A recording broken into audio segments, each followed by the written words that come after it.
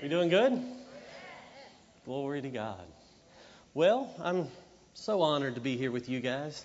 It is amazing. I know we talk about it and we tell you how overwhelming it is, but it really is overwhelming every time. It is so amazing. Just the level. You guys can go ahead, sorry. Just the level of honor and respect that we have for the Moores makes me feel that much more honored. And it's amazing to watch and to listen to the testimonies and see what God's doing through their ministry and through all that they've got going on in both places and More Life Ministries traveling and the word production coming about. It's remarkable how great God is and all that He's doing. Amen? Glory to God. We're going to start out today in Ephesians chapter 1. They're up at a party in Branson right now. They're going to minister to a lot of people today. There'll be people from everywhere there. Such a good day.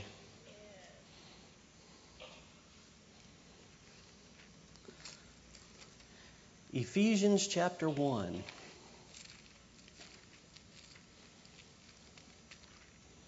There we go. King James in verse 4. According as He hath chosen us in Him before the foundation of the world, that we should be holy and without blame before Him in love. Verse 5. Having predestined us unto the adoption of children by Jesus Christ to Himself, according to the good pleasure of His will. We're still ringing on the platform.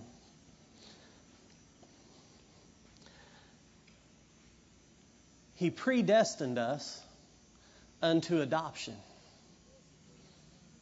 Now, as I was reading that, it amazed me how much love that is. You see, my kids were all born to me. We made plans and arrangements, but they were born to me. They were mine. But to adopt someone, you made a plan of love to take somebody that's not related, not family, to take them into you as your very own. That's a plan of love. And so we're going to talk about love has a plan or has plans for you. Because that's what it is. We have been adopted into a family of God.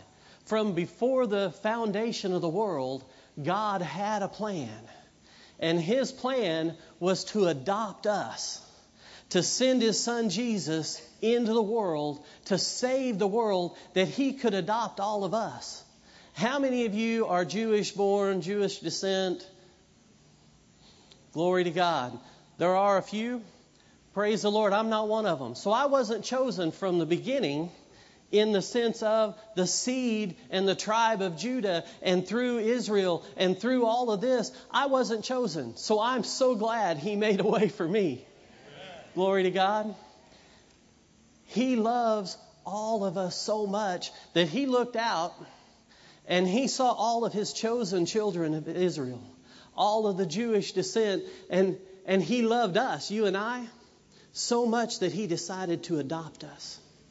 And He made a plan. And He made arrangements.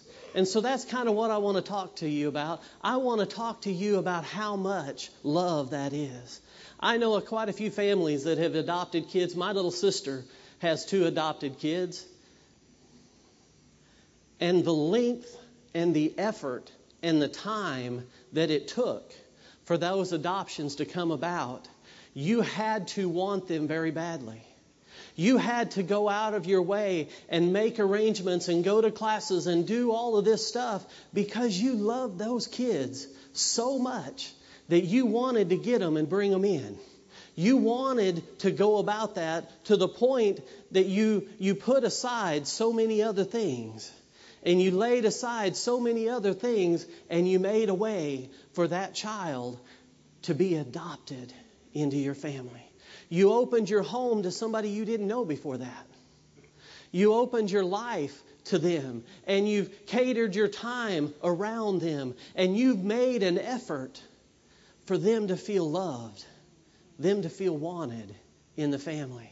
Now that's just in the natural, and my little sister, she didn't have to send one of her kids to be killed to get these other two kids.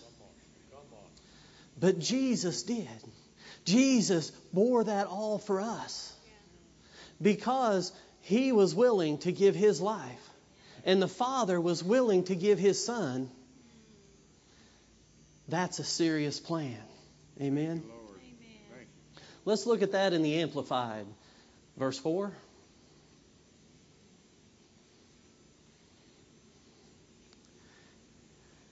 Even as in His love He chose us, actually picked us out for Himself as His own.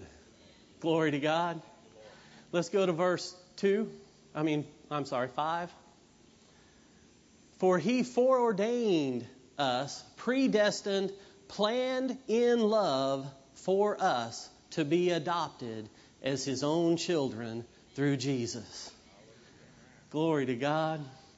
I don't know about you, but I like that. I like the fact that my God had a plan for me long before I was here. And that He had it all worked out for me. And He does that for all of His kids. I don't know about you, but there's been many times in my life that after I get through an event, I realize just how much He planned it out. He made a way, even when I did stuff stupid and I missed God, He still had a catch net there waiting for me. I wrecked a motorcycle quite a few years ago. And I was riding it, and the Lord told me, pull over here and turn around. Well, I heard Him. I turn into the turn lane, pull up, and I stop, and I'm sitting there with my little blinker on, waiting. And car after car after car after car kept coming. And I couldn't get into He told me to turn around in a supermarket. And so I'm waiting. Well, I'm impatient, apparently. And so I'm waiting there. And I look, and there's still this string of cars. And it seemed like forever. It was probably 10 or 15 cars. It wasn't that many. But apparently my patience was about that long. And so I thought, well, I'll just run over, turn around at the other side of this bridge. And so I head over there, and I wreck on a corner. And so I'm laid out.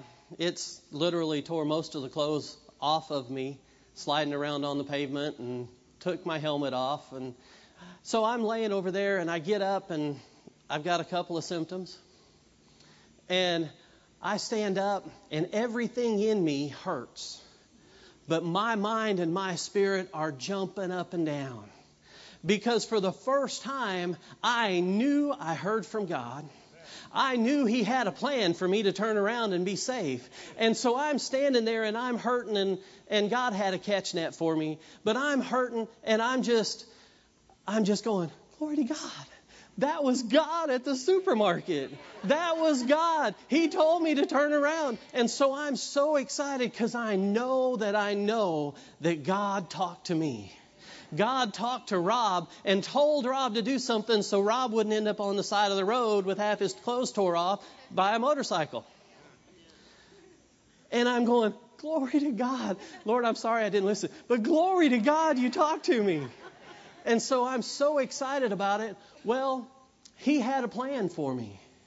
The love of God surrounded me. A paramedic was 2 cars back, so he's right there by me. A state patrol was there within just seconds, and he was in a position that he kind of saw what had happened, and so I didn't get in any violation or any kind of traffic issues or anything like that. And within a minute and a half to 2 minutes, an ambulance was on its way through, making its regular rounds, coming back from another area, and was right there on site. Now that is the plan of God, the love of God, that even if we messed up, He's right there to surround us with His love. Amen? So that's the kind of stuff I want to talk to you about. So let's go back and let's look in Genesis.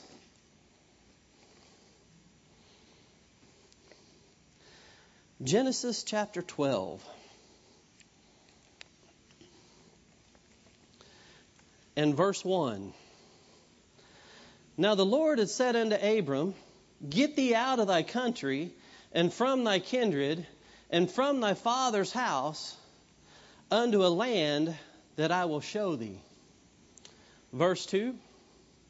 And I will make of thee a great nation, and I will bless thee, and make thy name great, and thou shalt be blessed. Go on down to verse 4.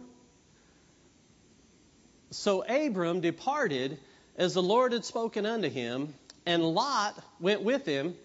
And Abram was 75 years old when he departed out of Haran. Now, in that word from the Lord, did you see Lot's name in it? If you go back and you look, Lot's a nephew. And Abram's brother had Lot. And then God calls Abram out of his family and his kindred. Is Lot kindred? But God told Abram, I want you to leave your family, and I want you to leave your kindred, and I want you to go away. And Lot tagged along. He's not mentioned anywhere in the word of the Lord, but Abram brought him in, kind of adopted him into his family. He said, okay, Abram, you can come with, or he said, okay, Lot, you can come with me. And so Lot went with him. And in verse 5, Abram took Sarai, her name hadn't been changed yet, his wife, and Lot, his brother's son, and all their substance that they had gathered, and the souls that they had gotten. And so he takes all of his stuff and he departs. And Lot gets to go with him. So they go on down to Egypt. If you go on down to chapter 13 and 1. And Abram went out of Egypt, he and his wife, and all that he had, and Lot with him. It says, and Abram was very rich in cattle, in silver, and in gold. And if you go down to verse 5, and Lot also, which went with Abram, had flocks and herds and tents. Well, unless you got stuff, you really don't need more than a pup tent. So to have tents means you got more than just what's on you. Because it doesn't ever really talk about a whole lot of the other stuff that Lot has. But yet he's got herds and flocks and tents and obviously people to take care of it. So Lot has tagged along with Abram and been blessed with faithful Abraham. Glory to God. Well, let's go on over to verse 9 and 13. And this is after they both got so big the land couldn't sustain them. So Abram says, Lot, there's strife between your servants and my servants. And so let's depart. Let's split up because the land can't sustain us. And if you take the right hand, I'll go to the left. If you take the left hand, I'll go to the right. And Lot looked out and he saw the great land over toward Sodom. It was the land with all the water holes. It was the land with the most green grass. It was the plush, the best. Well, this is a testament to the love that Abram had for his now adopted son, Lot. He gave his son, adopted son, kind of, the very best choice. You take whatever you see. And he looks over and he goes, wow, that's all the water and all the grass. You know what? I think I'll take that.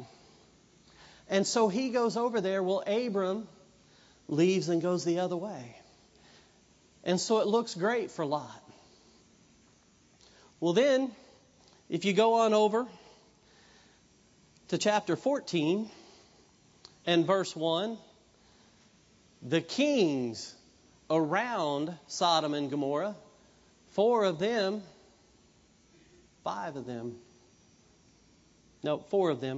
they come against the 5 kings in Sodom and Gomorrah, and they have a big battle. Well, Lot's in that area. So Lot and his family get taken by these other kings that had defeated the kings of Sodom and Gomorrah, and they go off with Lot and his family and all of their stuff. And it talks about their numbers and that this is 4 kings versus 5 kings. So there's more than 10 or 20 people fighting this battle, right? Well, if you go down to verse 14, in chapter 14, and when Abram heard that his brother was taken captive, he armed his trained servants, born in his own house, 318 people. They just had a war between 4 kings and 5 kings. Thousands of men out on the battlefield. And Lot got taken. So Abram gets his 318 guys and goes out after this armies of these 4 kings. Praise the Lord. God is good. In verse 16, actually 15, you might as well read it. And he divided himself against them, he and his servants, all 318 of them, by night, and smote them and pursued them unto 318 guys. They divide and they conquer, and these armies of 4 kings are running from 318 guys. Go to 16. And he brought back all the goods, and also brought again his brother Lot and his goods, and the women also, and the people. Glory to God. It's good to have an adopted dad. See there, he calls him his brother. He's coming into the family more and more, isn't he? So, he rescues him.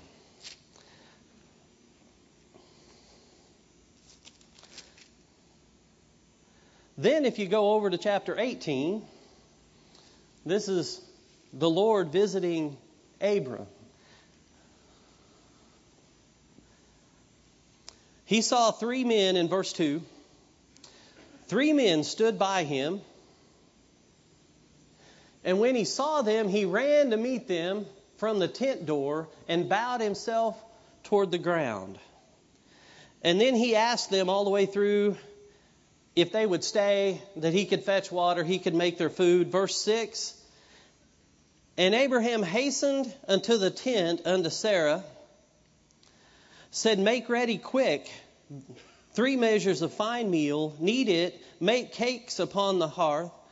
And Abraham ran unto the herd and fetched a calf tender and good, and gave it to a young man, and he hastened to dress it. And he took butter and milk and the calf which he had dressed, and set it before them, and he stood by them under the tree, and they did eat. This is where he got blessed with having the foretold in the next year, Isaac. But if you go on down in verse 17, he said, and the Lord said, shall I hide from Abraham that thing which I do? You see, God came to Abraham, him and 2 angels. In verse 19, he says, for I know him, that he will command his children and his household after him, and they shall keep the way of the Lord unto the justice and judgment. And the Lord may bring upon Abraham that which he has spoken. Then Abraham finds out what's happening. and the angels leave him. But the Lord said, because the cry of Sodom and Gomorrah is great, and because their sin is very grievous, I will go down now and see whether they have done altogether according to the cry of it, which is come unto me, and if not, I will know. And the men turned, and they left. But it says, and Abraham stood yet before the Lord. So the angels took off and headed to Sodom and Gomorrah. But the Lord stood there and talked with Abraham. And this is when Abraham's going, hey, Lot's there.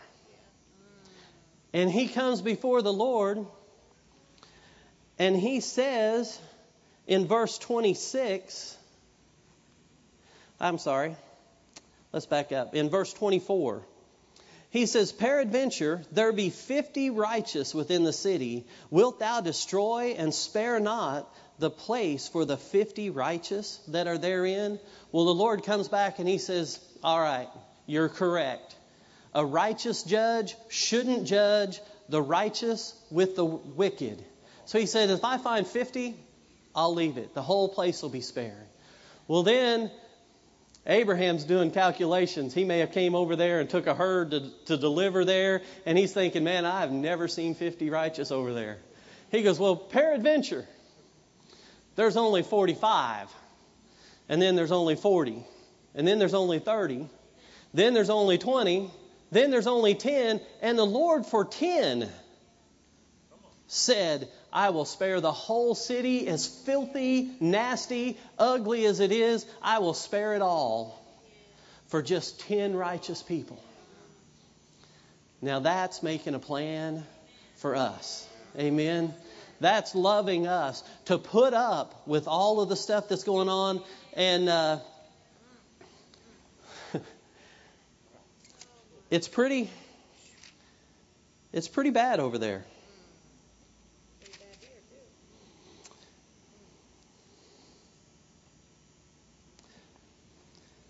And we talk and hear talk about how bad it is here. But I want to read you something, and you tell me if it's as bad. Chapter 19, verse 1. And there came 2 angels to Sodom at even. And Lot sat in the gate of Sodom, and Lot, seeing them, rose up to meet them, and he bowed himself with his face toward the ground. Go ahead, and we're going to go through a few of these. And he said, behold now, my lords, turn in, I pray you, unto your servant's house, and tarry all night. Wash your feet, and ye shall rise up early, and go on your way. Now, what's he trying to do? He's at the city gate. And he's out there toward the end of the day, and he sees 2 men come in, and he says, whoa, stop. Don't go into the city. I pray you. It's almost nighttime. I pray that you just come into my house, and I'll keep you safe. You can wash up. You can get up early, and you can go on your way. He's saying, don't come in here. You don't understand what's going on. You don't know what these people are doing. I want to help you. Don't go there. And they said, nay, but we will abide in the street all night. Verse 3. And he pressed upon them greatly. He's like, no. You don't want to be in the street at night. Please, come in my house. Please, just come in. I'll make you some food. I'll give you some water. You can get clean. Just come in. Please don't do that.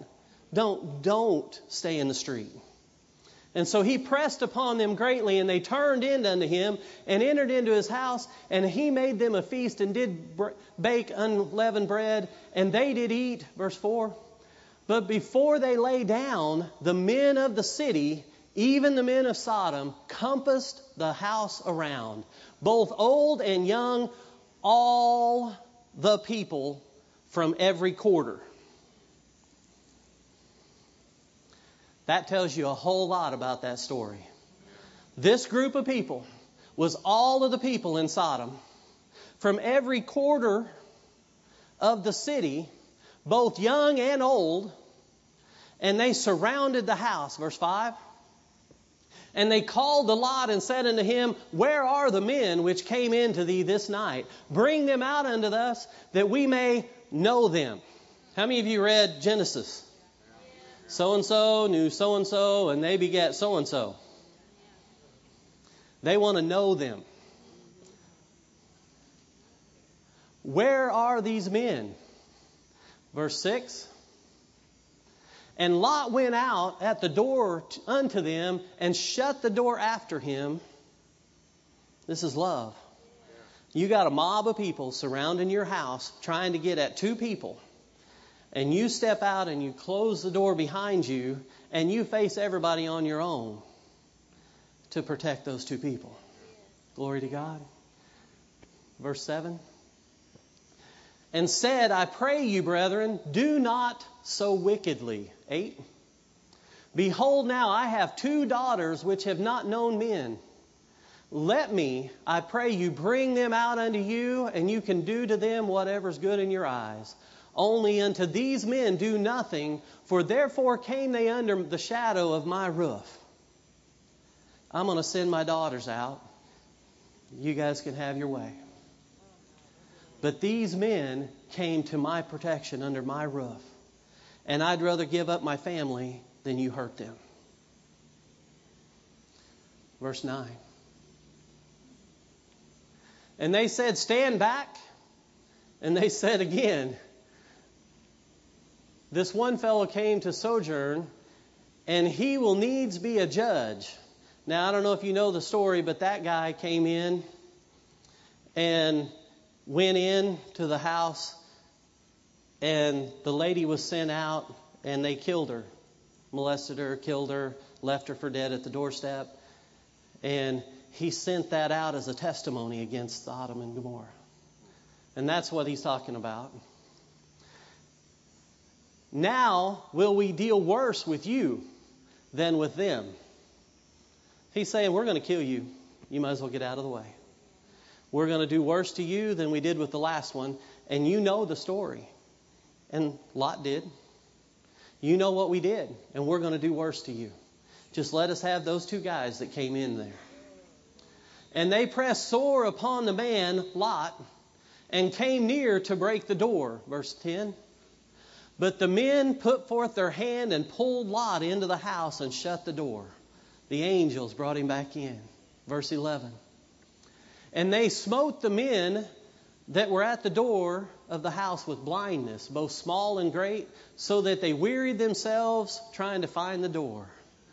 So God and the angels, they saved Lot because he was righteous.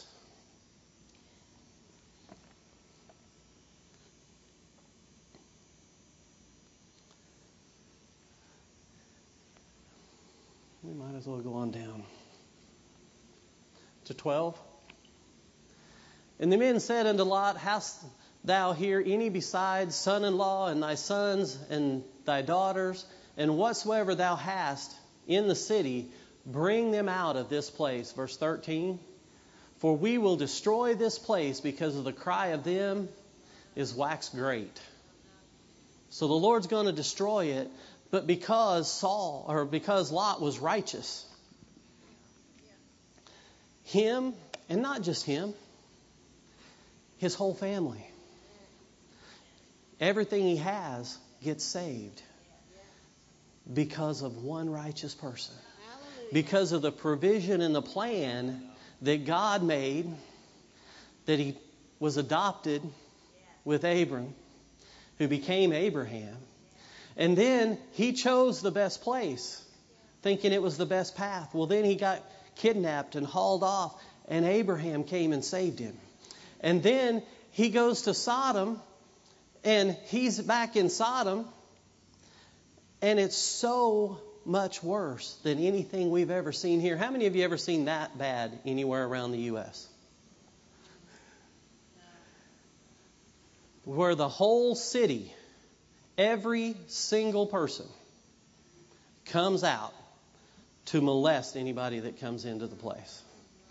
Young and old, every person of the whole city. But God had a plan to save the one righteous. He didn't find 10, but he found one. And so he brought him and his house out. Go to Jeremiah 29.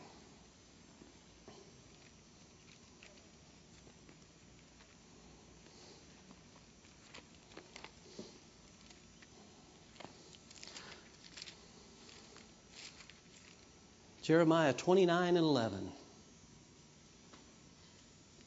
We're going to do the NIV.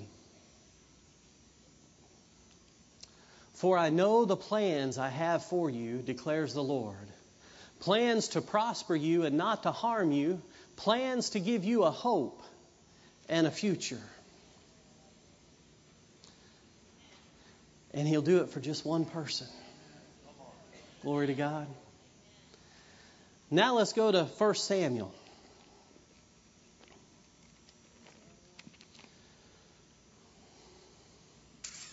And I think we'll start in chapter 16, verse 1. And the Lord said unto Samuel, How long wilt thou mourn Saul, seeing I have rejected him from reigning over Israel? Fill thy horn with oil and go. I will send you to Jesse the Bethlehemite, for I have provided me a king among his sons. Now, we've heard the story, and so Samuel goes over to Jesse and tells Jesse, the Lord's sent me to anoint one of your kids as king. Why don't you bring him in? Well, Jesse's got 8 kids. And so, go to verse 7. But the Lord said unto Samuel, Look not on his countenance or on the height of his stature, because I have refused him. For the Lord sees not as man sees. For man looks on the outward appearance, but the Lord looks on the heart. So they bring all of these kids in. 7 of them. The 7 brothers of David all come by Samuel. And Samuel looks at them, and the Lord says, Nope, not that one. And another one comes in, and he's like, Oh, now that's probably this one. This guy looks good. And he goes, No, not that one. So he brings in another one, and another one, and another one, and another one, until the 7 older sons have all came by. And the Lord's like, No, that was not it. And he's like, You got another boy? This is all I see. He goes, Oh, I got David, but he's out there with the sheep. It's not him. And so he sends for him. And he comes in.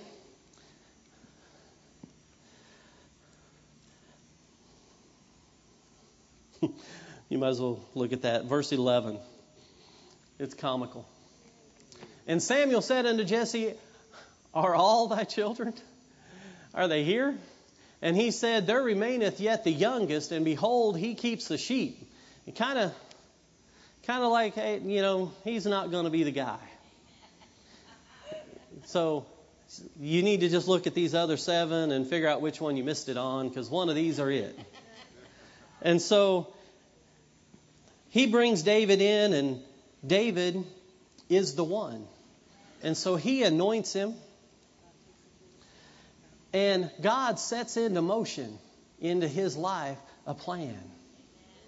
And so David gets anointed as the king of the future for him. And then, verse 17. Now Saul is the king. He said unto his servants, Provide me now a man that can play well, and bring him to me. Verse 18.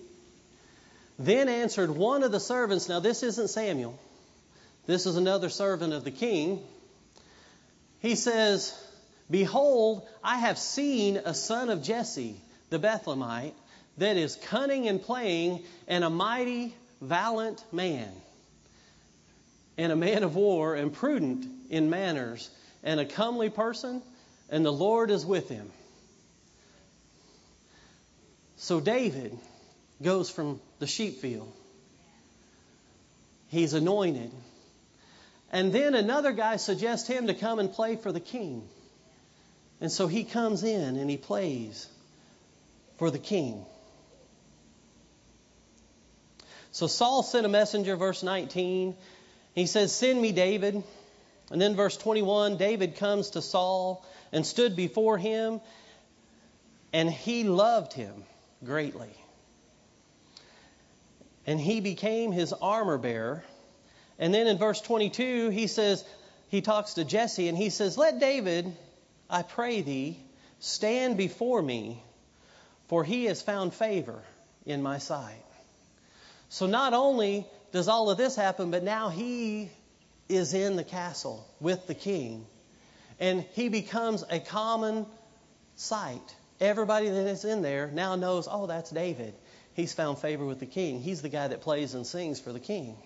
Now he's becoming a household fixture to everybody. He's out in front of everybody. The king loves him greatly. And so he's been kind of adopted by King Saul. So much so he tells his dad, "Why don't you just let him stay with me?"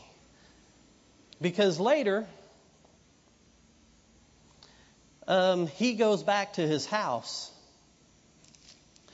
If you go on into chapter 17, they go to war, and Goliath comes out, and he's huge. I was thinking about that. My notes say that his spear head weighed 15 to 18 pounds.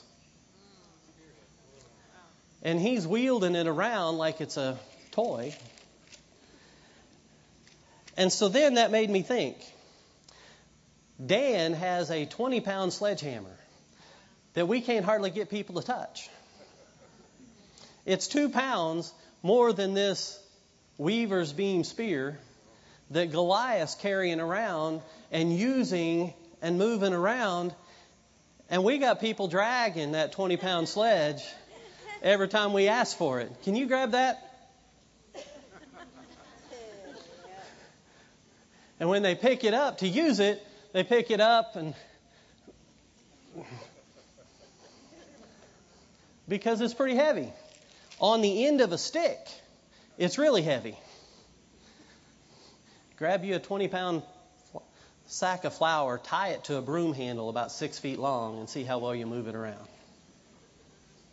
This was Goliath. And so Goliath's there, and if you go on into 17 and verse 15, it says, "But David went and returned from Saul." So all of this time, he was with Saul in the castle. And Goliath came and they went to war. He's still with Saul. And so finally, he goes home in verse 15. And this Philistine has now been presenting himself for 40 days. And Jesse, David's dad, says, "Hey, why don't you go check on your brothers? Your 3 older brothers are fighting up there. Go see how they're doing. Make sure they're okay." So you know the story. David goes up and he checks on his brothers. And when he gets up there, the people are afraid. All of the armies of Israel are afraid. And he's like, "What is going on? Why are you guys afraid? It's a war. Fight somebody." Because they're on one side and we're on the other side and nobody wants to cross the middle. Battle. You have to contact. They didn't have long-range rifles back then. Come on, go. We're fighting them. They're mouthing us. Somebody go out there. And so he hears them taunting. And he's like, "What are we doing? Why are we afraid of this uncircumcised Philistine that's mouthing the one and only God?" And so this boy and his brothers get mad. But apparently he talked to enough people that finally he's so confident, so convincing, that finally they go, "We got to take this boy to Saul." Now, that's pretty good confidence. You got a whole army of thousands of people that have been fighting, that are fighters, and they're scared out of their wits to the point they're standing on the other hillside looking over going, oh, I hope he doesn't cross that valley. That is one big guy. We'll just leave him over there. Because morning and evening for 40 days he stepped out. He said, just send one. I don't want to have to kill all of you. Just send one. If I kill you, we'll just go on and play nice. And so for 40 days and nights he taunts them. And then here comes David. And he said, oh no, that's not right. And so he says it with enough confidence, they take him to Saul, and he's telling Saul about it, and Saul's like, no, you're a boy. Go play with stones or something. And he goes, no, I can do this. He's coming against my God. And so it swells up in him. And this little boy, in the sight of these men, becomes a man worthy to send out.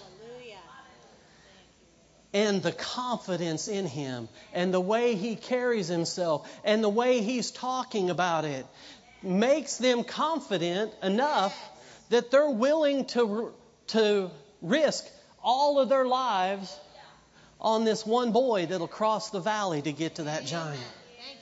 And so they do. And they put all of this armor on him. And in verse 39, it says, David girded the sword upon his armor, and he essayed to go, for he had not proved. I really like that. See, he put all this armor on, and it was Saul's. And Saul, if you read before, he's a big man. They put all of Saul's armor on him. And he's like, no.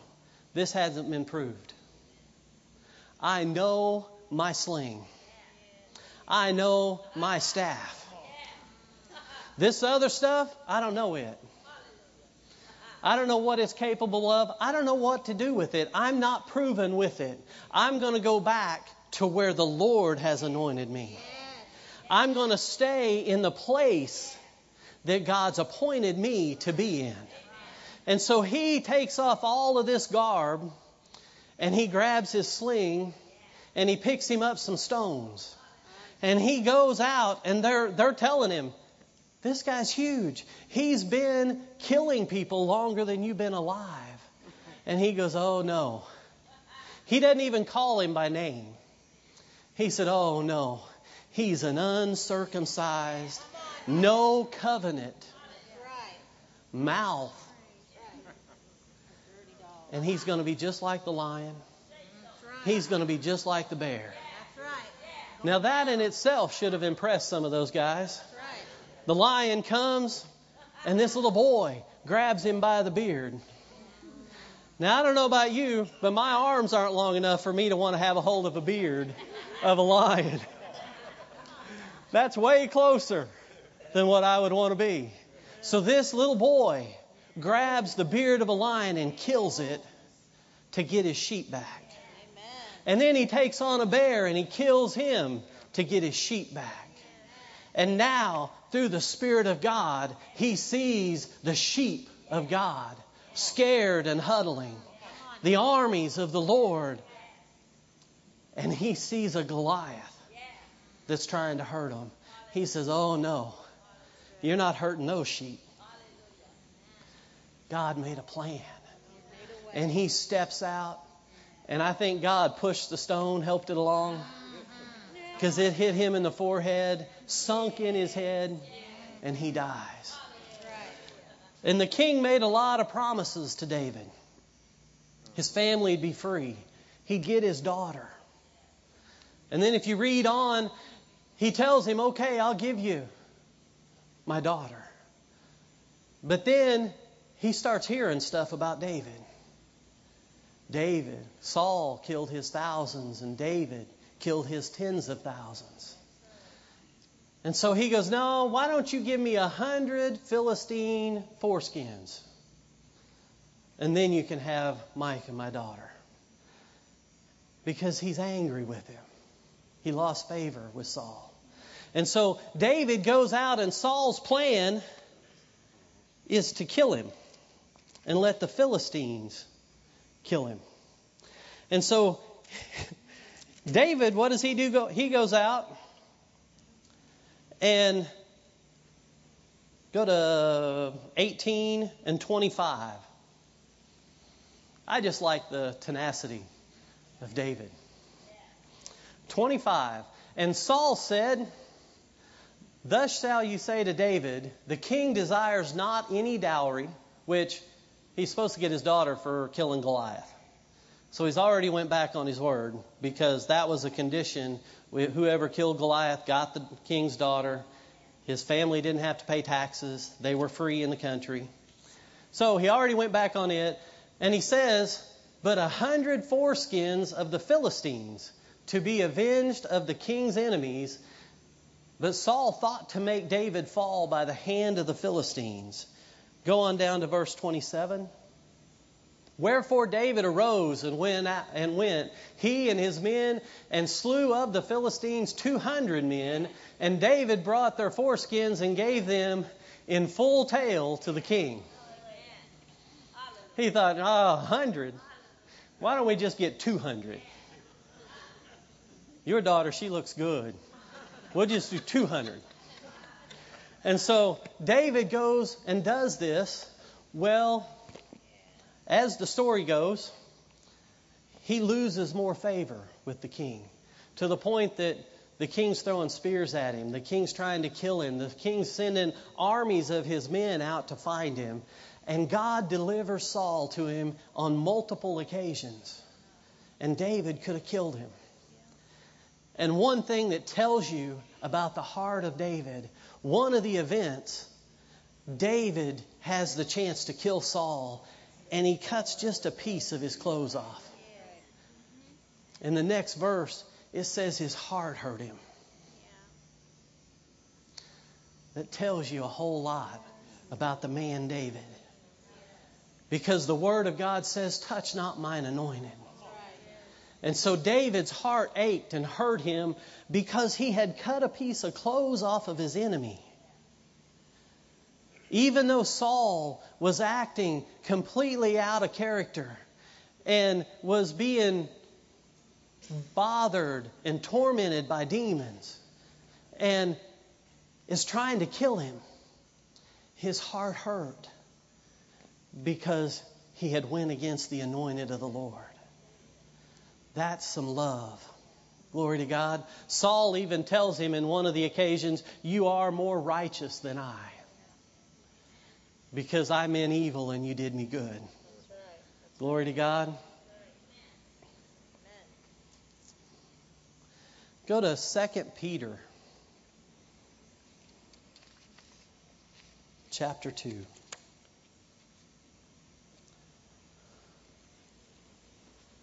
And verse 7.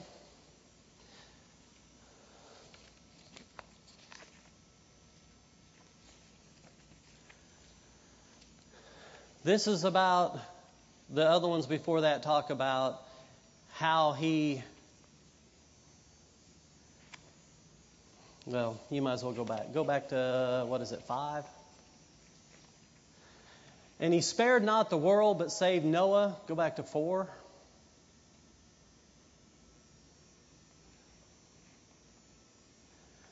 If God spared not the angels that sinned, but cast them down to hell and delivered them unto chains of darkness. And then verse 5, he didn't spare the wicked ones in Noah's day, but he only spared Noah and his family. And then if you go down to verse 7, he rescues Lot. He delivered just Lot. Now he doesn't mean only, he means just, right standing, righteous. And if you look at that in the NIV, and he rescued Lot, a righteous man, who was distressed by the filthy lives of the lawless men, verse 8. For that righteous man, we can go on down to verse 10, sorry. This is especially true of those who follow the corrupt desire of the sinful nature and despise authority. Behold, bold and arrogant, these men are not afraid to slander celestial beings, verse 11. Even the angels. So, my notes may not be correct. Go back to 9.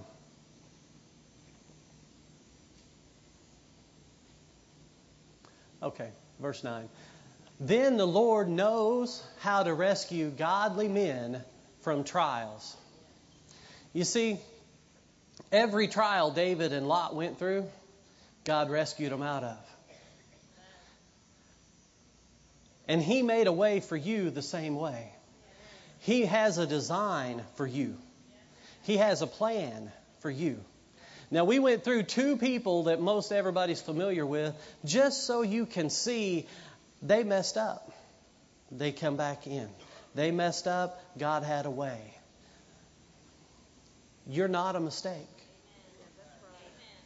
God didn't see you one day and go, oh my, look what they turned into. He's not shocked. He has a plan. He looked out and He saw you. And He saw everything you've become, everything you would become. And He says, man, I love them. I'm going to make a way so they can come and be with me. I'm going to adopt them into my family. I'm going to make a way so that no matter what they did, they wouldn't have to feel unworthy. They wouldn't have to feel like an outcast. But they could come and they could join me. Glory to God. Go to Galatians 4.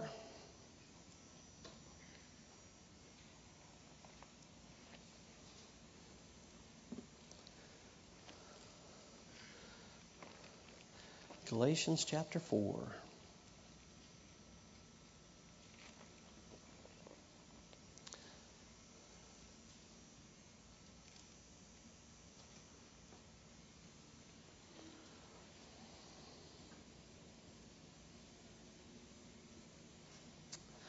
You might as well go back to chapter 3, verse 26. It kind of all runs together. I don't know that there was an actual split in that. So, for you are all the children of God by faith in Christ Jesus. Keep going.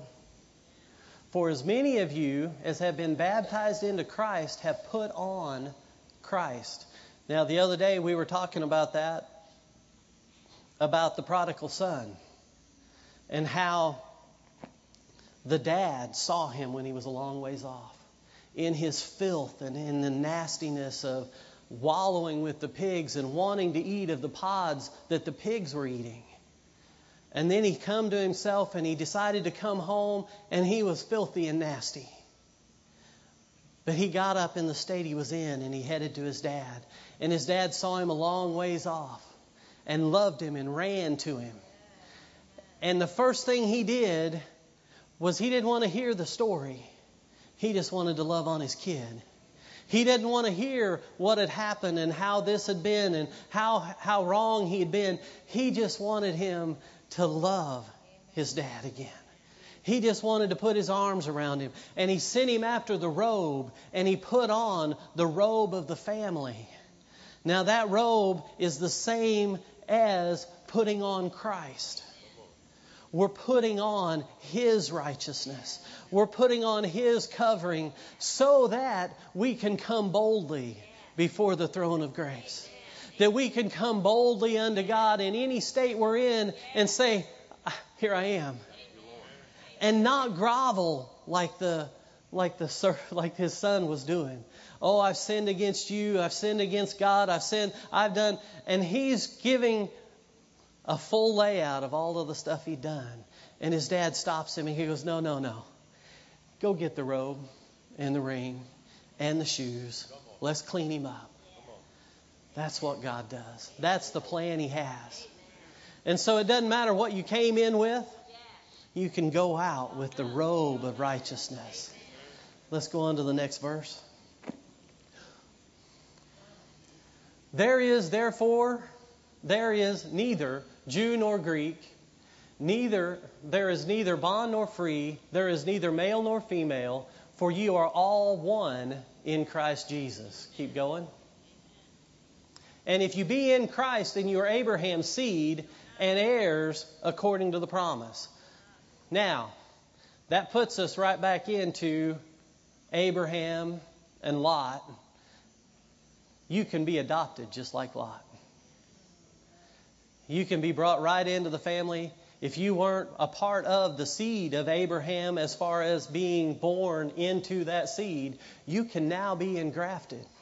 Now, so many times when we talk about stuff like that, people get the idea it's salvation.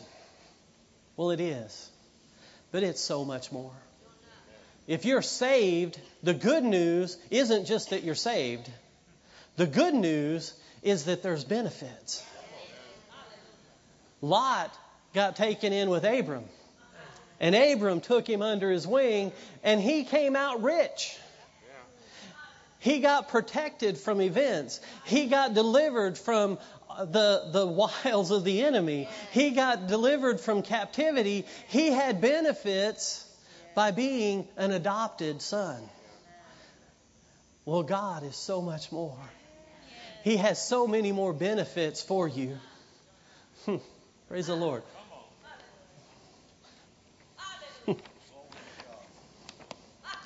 Glory to God. There's benefits to being righteous. Psalms 34:15 says, the eyes of the Lord are upon the righteous, and His ears are open unto their cry. Psalms 34:17 says, the righteous cry, and the Lord hears, and delivers them out of their trouble. Proverbs 15:29 says, the Lord is far from the wicked, but He hears the prayer of the righteous. 1 Peter 3:12, for the eyes of the Lord are over the righteous, and His ears are open unto their prayers. Psalms 34:19, it says, many are the afflictions of the righteous, but the Lord delivers them out of a couple of them. You guys are good. I like that a whole bunch. Out of all of them. Glory to God. Psalms 37 verse 25. I have been young, and now I'm old. Yet I have not seen the righteous forsaken, nor his seed begging for bread. Verse 39. But the salvation of the righteous is of the Lord. He is their strength in time of trouble. Psalms 92:12. The righteous shall flourish like a palm tree. I thought that was pretty good for down here. Psalms 146:8. The Lord opens the eyes of the blind. The Lord raises them that are bowed down. The Lord loves the righteous. Proverbs 10:24. The fear of the wicked, it shall come upon them, but the desire of the righteous shall be granted. Proverbs 15:6. In the house of the righteous is much treasure. Glory to God. Proverbs 18:10. And the name of the Lord is a strong tower. The righteous run into it and they're safe. Proverbs 28:1. The wicked flee when no man pursues them, but the righteous are bold as lions. There's a lot of benefits to being righteous. James 5:16 says, confess your faults one to another and pray for one another that you may be healed. The effectual fervent prayer of a righteous man availeth much. You got benefits. Love made a plan for you, right where you are, exactly the way you are today. And all we got to do is step up, bold as lions, and say, Lord, I put on Christ. That old man's dead. There's a ton of scriptures that talk about that. That old man, he's gone. Put on a new man. Not just for salvation, not just for healing, but for everything. For every day, for everything that comes across your path. Every time you go into something, I was coming back toward the Branson church one day, and I was kind of in a hurry, and I was coming through one of the side roads, and it's 4-lane, and there's not hardly anybody on it. And I come around, and I was coming up to the stoplight, and I normally am going to the left at the light. I get up there, and the light's red, and it usually changes pretty quick. And I get up there that day, and I believe the Lord was dealing with me. And I sat there for a second. And there was a couple of vehicles in the first lane on my left. And they were slowing down to stop. And the light changed. And I sat there. I was like, the Lord was dealing with me. Just wait. Well, I heard Him that time. And I obeyed Him that time. And I sat there for just a second. And I couldn't really see anything. And so I sat there for a second, and then I started to go, and about the time I started to go, a truck came through the light at about 60 or 70 trying to beat it.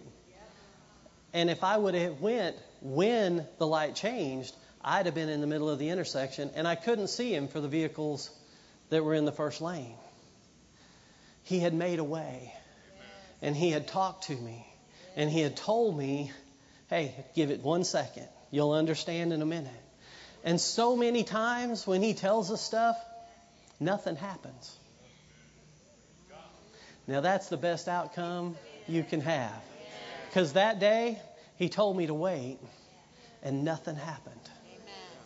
The truck blew through the intersection, and I got to go on my way. Nobody got held up. Nobody got wadded up into a ball. It was a good day. You see, He's got a plan, and He's prepared for you. And He's made a way. We can put on that righteous robe.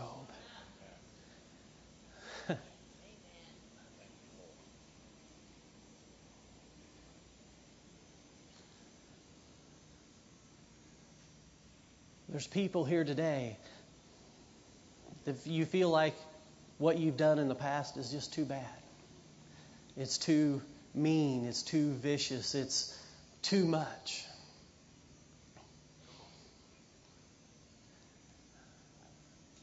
God has this ability, because He's God, that when we ask for forgiveness, it's completely gone. There's not a remnant. I know nowadays you can take a hard drive and you can erase it and pull it out and you can do all of this stuff and think you've got rid of it, but somebody else can come back in and do some stuff and pull it back out. There's not that ability with God. When you come before Him and you say, Lord, I messed up, forgive me. At that moment, it's gone. You have to forgive yourself. You have to be willing to go on. You have to be willing to start from today and move forward. You see, Lot could have been all bowed up. He got away from Abram and he took this place, and when he got over there, it was great for a season. And then he found out the men were wicked, and then he got captured and taken out. And he could have beat himself up and said, oh, I should have went the other way. Oh, I should have done this and I should have done that. And you can second guess every decision in your life, but you can't change it. So don't waste your time thinking about it. Don't waste your time dwelling upon the past. Look ahead. Put Jeremiah 29:11 back up.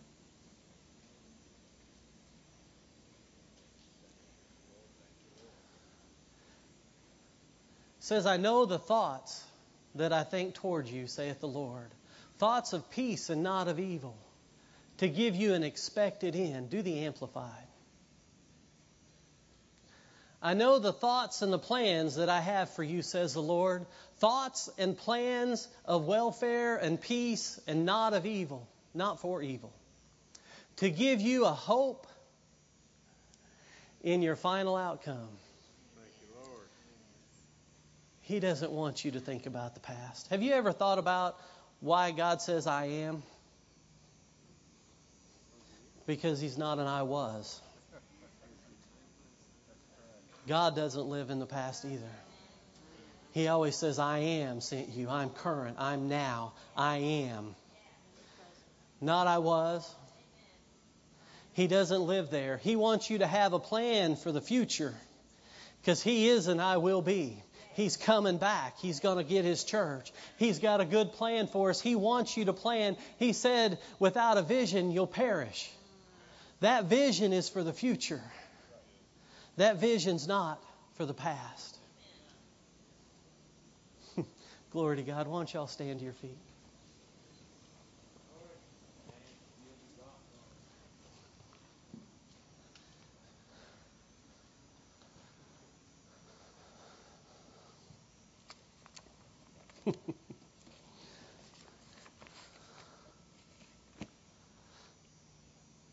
There's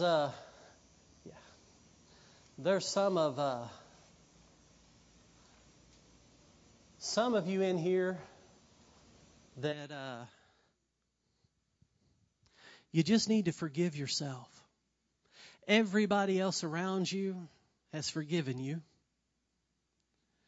And the ones that haven't, they may not understand what love is, and you need to be believing for them.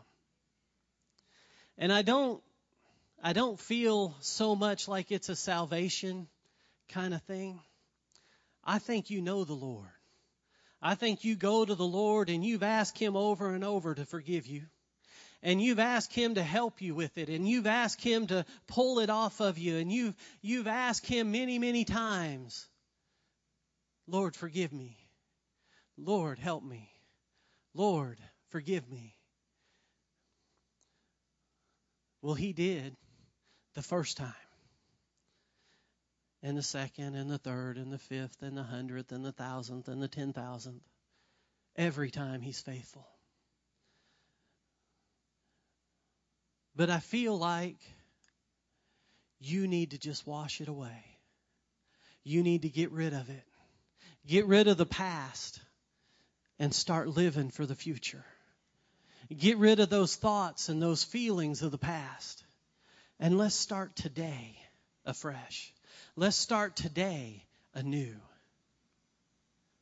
Because He loves you so much that before the foundation of the world, before He put stars in the sky, before He formed Adam and Eve, before He did all of these things, He knew you.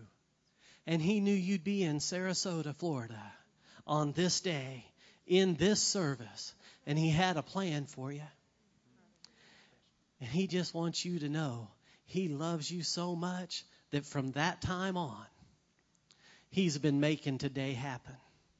He's orchestrated events in your life. He's brought you through events to get you to here. He's moved your schedule around to be able to get you into this place at this time, at this appointed location, because He just loves you.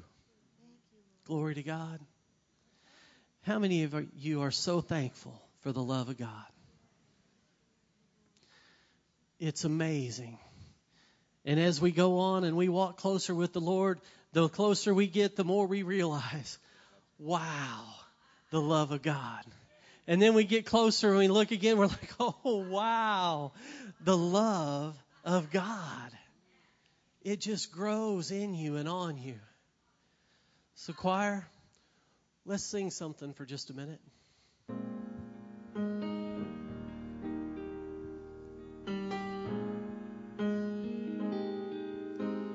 Trust you, I trust you, I trust you, Lord, I do. I never even worry that I might not make it through, because because I trust you.